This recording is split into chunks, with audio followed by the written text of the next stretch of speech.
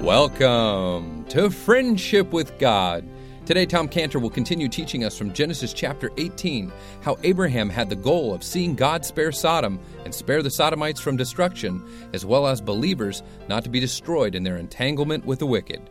Now, this message is available at friendshipwithgod.org and also at itunes.com, all for free. Friendshipwithgod.org and on itunes.com by searching for the Friendship with God podcast. Now, to continue this Bible teaching radio program, this Old Testament teaching radio program, we need your support. You can support us by donating online at friendshipwithgod.org. Again, friendshipwithgod.org.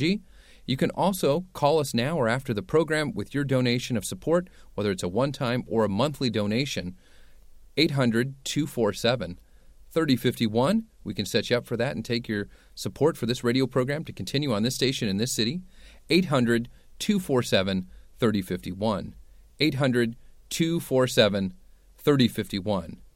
800-247-3051. Call us now or after the program. Here's Tom Cantor teaching us from Genesis chapter 18, how Abraham had the goal of seeing God spare Sodom and Gomorrah and the Sodomites from destruction, as well as the believers not to be destroyed by their entanglement with the wicked. So here we see Abraham asking God to spare the place. If Abraham only had in mind to save Lot, then Abraham would have prayed for God to take Lot out of the place. And I don't care what you do at the place, to destroy it then. That's not Abraham. But we see Abraham here not praying to just take Lot out of Sodom and then, God, you just go ahead and destroy Sodom. They irritate me anyway. He's not praying that way. Abraham is not saying to God, take righteous Lot out of the city, and then I don't care what you do with Sodom, you can destroy it. You can just destroy it because I don't care.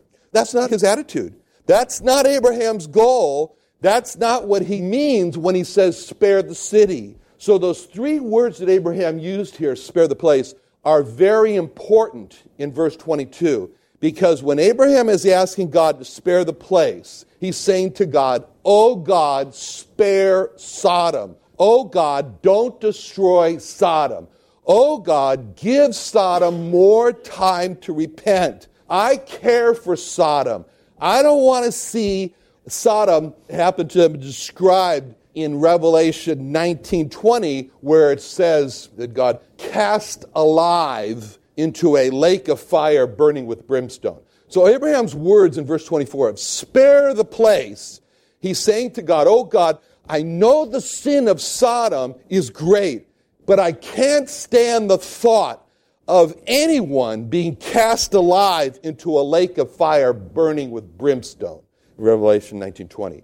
So with Abraham's words of spare the place, that gives to us the guidance that we should have the same Abrahamic concern for lost sinners who are heading to be cast alive into the lake of fire burning with brimstone. So Abraham sees clearly that the Sodomite homosexual sinners were heading for being cast alive into a lake of fire burning with brimstone. And he knew they weren't going to be annihilated or burned up to non-existence, but they're going to be forever existing in this lake of fire for eternity. And that thought was too much for Abraham. And so he's crying out to God, spare the place.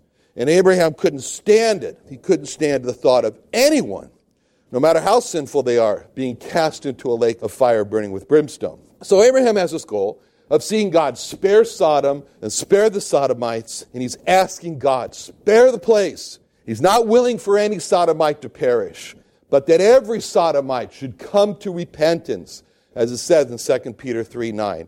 He's asking God to spare the place. He would have all men, Abraham would have all men, every Sodomite, to be saved and to come to the knowledge of the truth, as it says in 1 Timothy 2:4. So when we see Abraham saying to God, spare the place, it's a rebuke to our spirit when we become like the disciples and said, well, they reject. Shall we call down from heaven fire and destroy them like Elijah? Yeah, let's do that. That sounds good.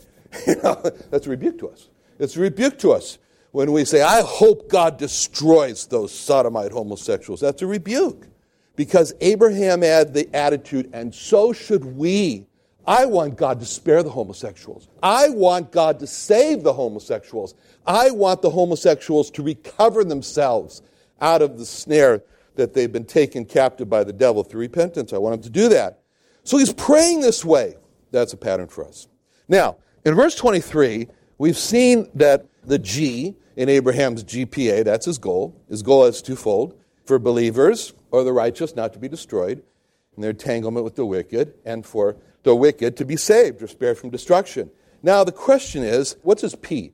How is Abraham going to achieve this with God? What's his plan? What's his strategy? So, we see this as a broad question. And so he starts off with the broad question. So Abraham gives broad, general question. Lord, wilt thou destroy the righteous with the wicked? And he's come up with this question, which should be a no-brainer for God.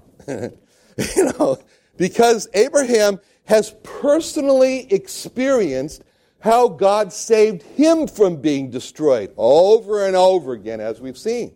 And he's concluded that God is in the business of preserving the righteous, as it says in Jude 1:24, unto him that is able to keep you from falling, to present you faultless before the presence of his glory with exceeding joy. So that verse talks about the ability of God to keep and preserve from destruction, unto him that is able to keep and to present. And so how he will present in a state of not being destroyed and alive is what is described in 1 Corinthians 15:22. For as in Adam all die, even so in Christ shall all be made alive. He speaks about this in John 10:29 when he talks about this word, pluck. He said, no, my Father which gave them me is greater than all, and no man is able to pluck them out of my Father's hand. And that word is very graphic because it's the picture of something happening quickly and unexpectedly and a plucking out. And he said, that won't happen. I'm so careful to watch. In John 10:11, he spoke of himself as the good shepherd who gives his life for the sheep. And that he was saying, if it meant it, he'd die for the sheep to keep them alive, which he did. And so Abraham knows that God is all about life. He's all about life. And he knows that God loves life. And so Abraham knows that scene very well in his mind in Genesis 2:7, where the Lord God formed man out of the dust of the ground and then God breathed into man's nostrils the breath of life, and man became a living soul. That's what God loves to do. Abraham knows that, and he uses this fact and he poses this question that the righteous should not be swept up in destruction with the wicked. And so as Abraham is thinking, if I can get God to agree with me on this point, then I can move on to verse 24, which he does. And he starts off with this peradventure. Let's suppose. See, he's angling. I hate it when my wife does this to me. She does this all the time.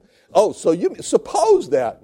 So anyway, my wife's like Abraham. So Abraham, he's heading toward trying to get God to spare the place.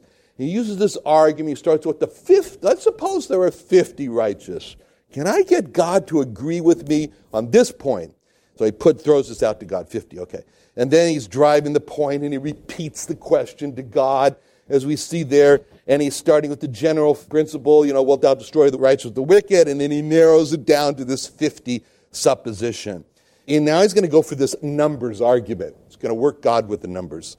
And he can imagine Abraham devising his argument of where he might have thought something like, let me see, can I say that the whole city is righteous and there's a few wicked? Now that won't work because, this bad report has come to heaven. It's a wicked reputation. Okay, so he chooses the largest number you think he can come up with, maybe 50. And then he advances a little further. Now, we can't look at verse 23 without asking a very obvious question. Because in verse 23, we see for the first time in the Bible, two groups of people never seen. Well, one we're really kind of shocked to read about is this group of people called the righteous and the wicked. So we have this group here, the group of the wicked. Now we don't have trouble understanding the group called the wicked because, that describes every person. Jeremiah 17:9, the heart is deceitful above all things and desperately wicked. That's a general statement about the heart of man. Who can know it? So the real question is, who's this righteous? Who are the righteous that God is talking about here? Does Abraham consider himself righteous? I mean, we remember Abraham. This is the man who lied. This is the man who got Sarah to lie that she was his wife. So can a liar be a righteous person? I mean, remember Abraham, this is the man who has the baby with the woman that's not his wife. Can an adulterer be a righteous person? And we know Abraham in verse 24, he's referring to Lot, and when he calls this in verse 24, the righteous within the city. And so it's interesting, in 2 Peter 2:8, it talks about Lot, and it says about him, for that righteous man dwelling among them, in seeing and hearing, vexed his righteous soul from day to day with their unlawful deeds. All right.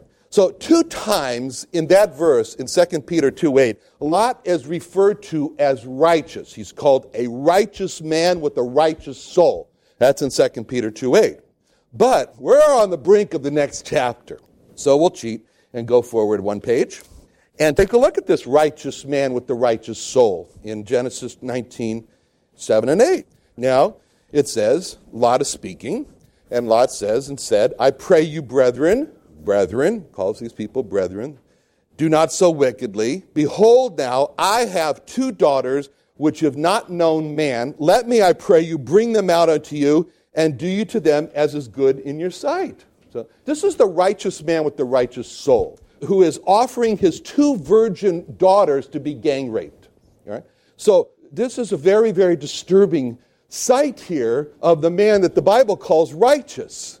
So, once a woman came to Spurgeon and said, when God said in Romans 9:13, Jacob have I loved, but Esau have I hated. And then she said, Mr. Spurgeon, I don't understand how God could say Esau have I hated. And Spurgeon replied to the lady and said, ma'am, I don't have a problem understanding how God could say Esau have I hated. My problem is understanding how he could say Jacob have I loved. Now, how could a man like Abraham, who lied and committed adultery, be called a righteous man? How could a man, Lot, who's offering up his virgin daughters to be gang raped, be called a righteous man? Who's Abraham talking about when he's referring to this group called the righteous? Liars, adulterers, fathers who offer their daughters up to be terribly assaulted? Who are these righteous that he's speaking about? And what makes a person righteous? Now, this question brings out the power of the offer that God made in Isaiah 1:18 when he says, come now and let us reason together, saith the Lord. Though your sins be as scarlet, they'll be white as snow, they'll be red like crimson, they'll be as wool.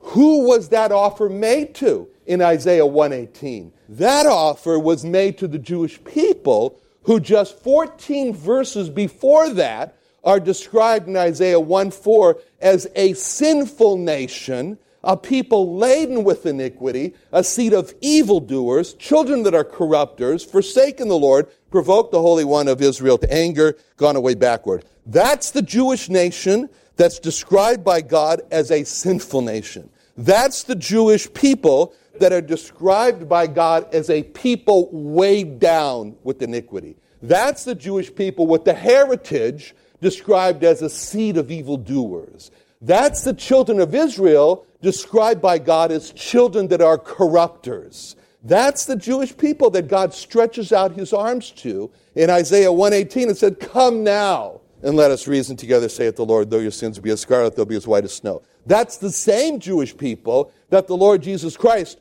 stretched out his arms to and said in Matthew 11:28, come unto me, all ye that labor and are heavy laden, I'll give you rest. So when any Jewish person does not come to the Lord Jesus Christ, and God looks at them like Balaam, when any Jewish person comes to the Lord Jesus Christ and is saved, then God sees a different picture. So how could Abraham, how could Lot, how could believers be called righteous? It says in Isaiah 53:11 that because of the travail of the soul of the Lord Jesus Christ, God says that's my righteous servant justifying many. So God says it's the work of justification. And he says in the next chapter over in Isaiah 54:17 that when this happens, no weapon formed against them will prosper. And then he says, their righteousness is from me, saith the Lord. He says, you want to talk about their righteousness? God says, you got to talk to me about that. And then in Jeremiah 23:6, it speaks about them being called, the Lord is our righteousness.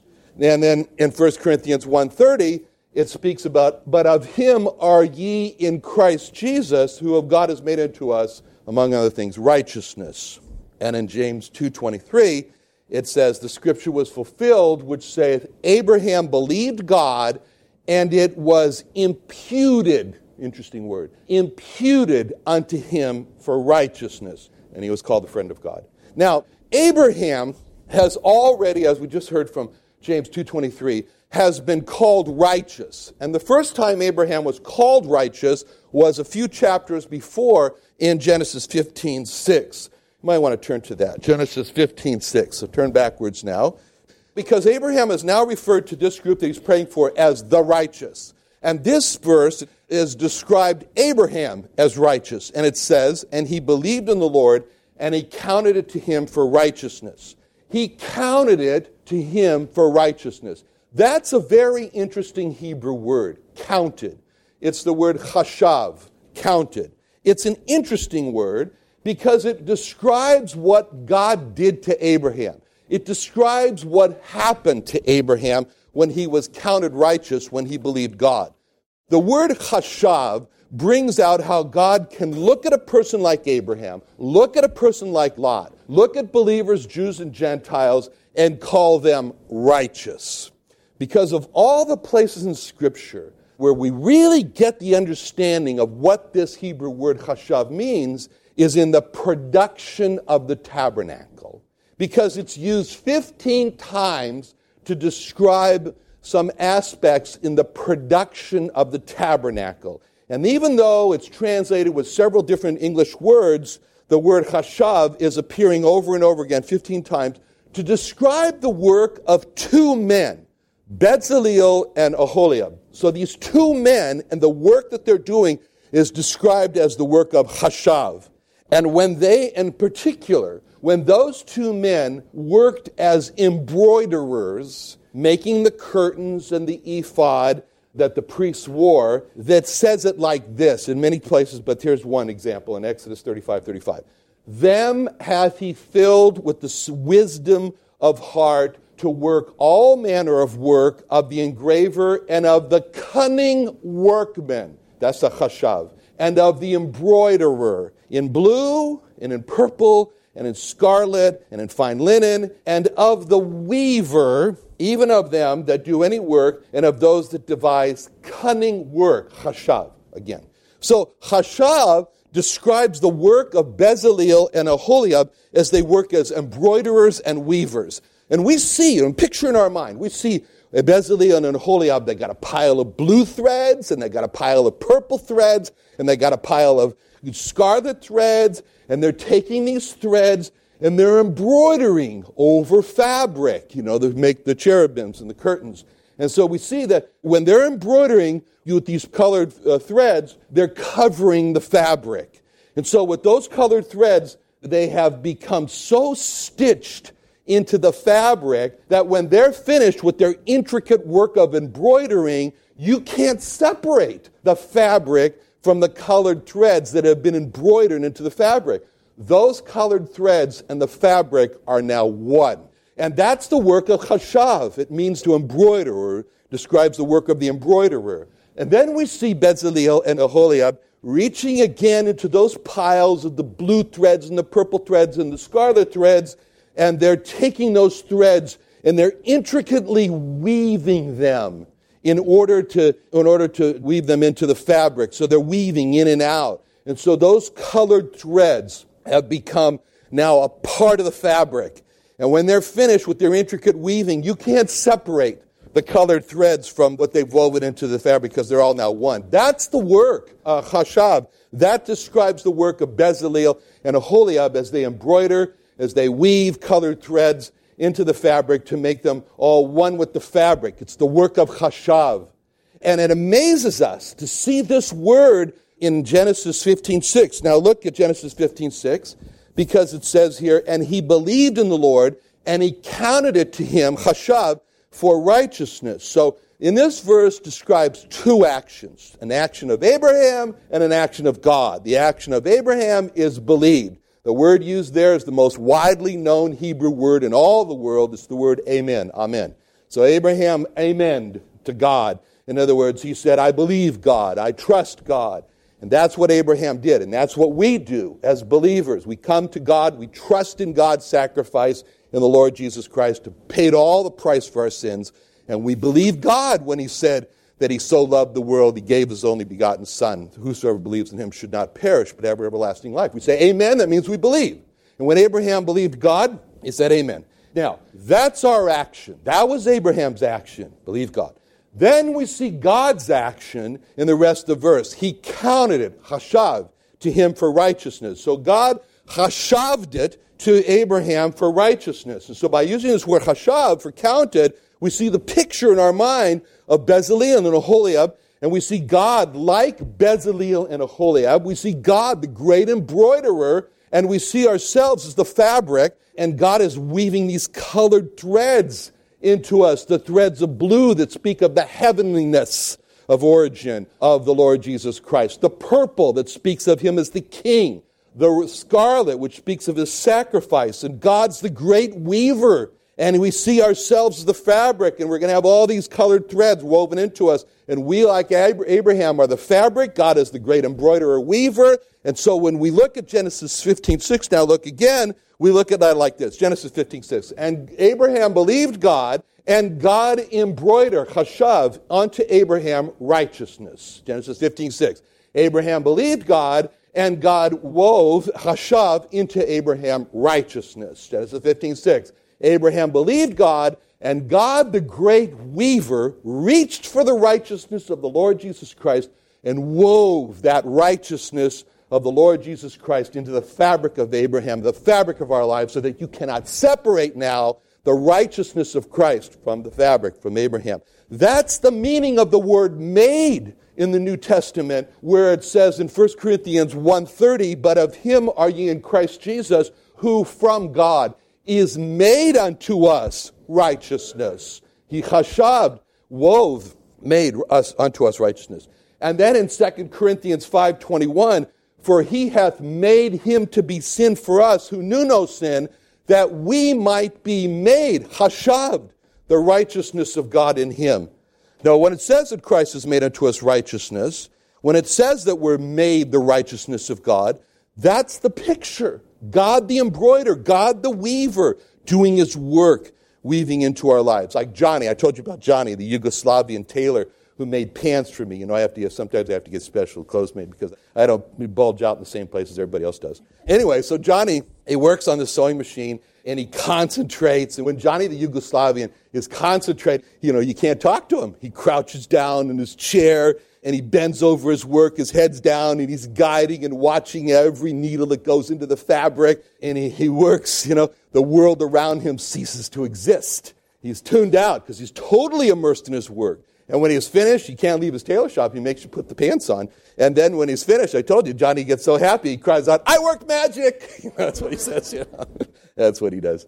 And when God is finished as the great weaver, what does he do? He looks, he sees his work. Like Johnny, I don't think he sees me, he sees his pants. But anyway, he sees his work, and he says, God says, yes, I call them like Abraham did, the righteous.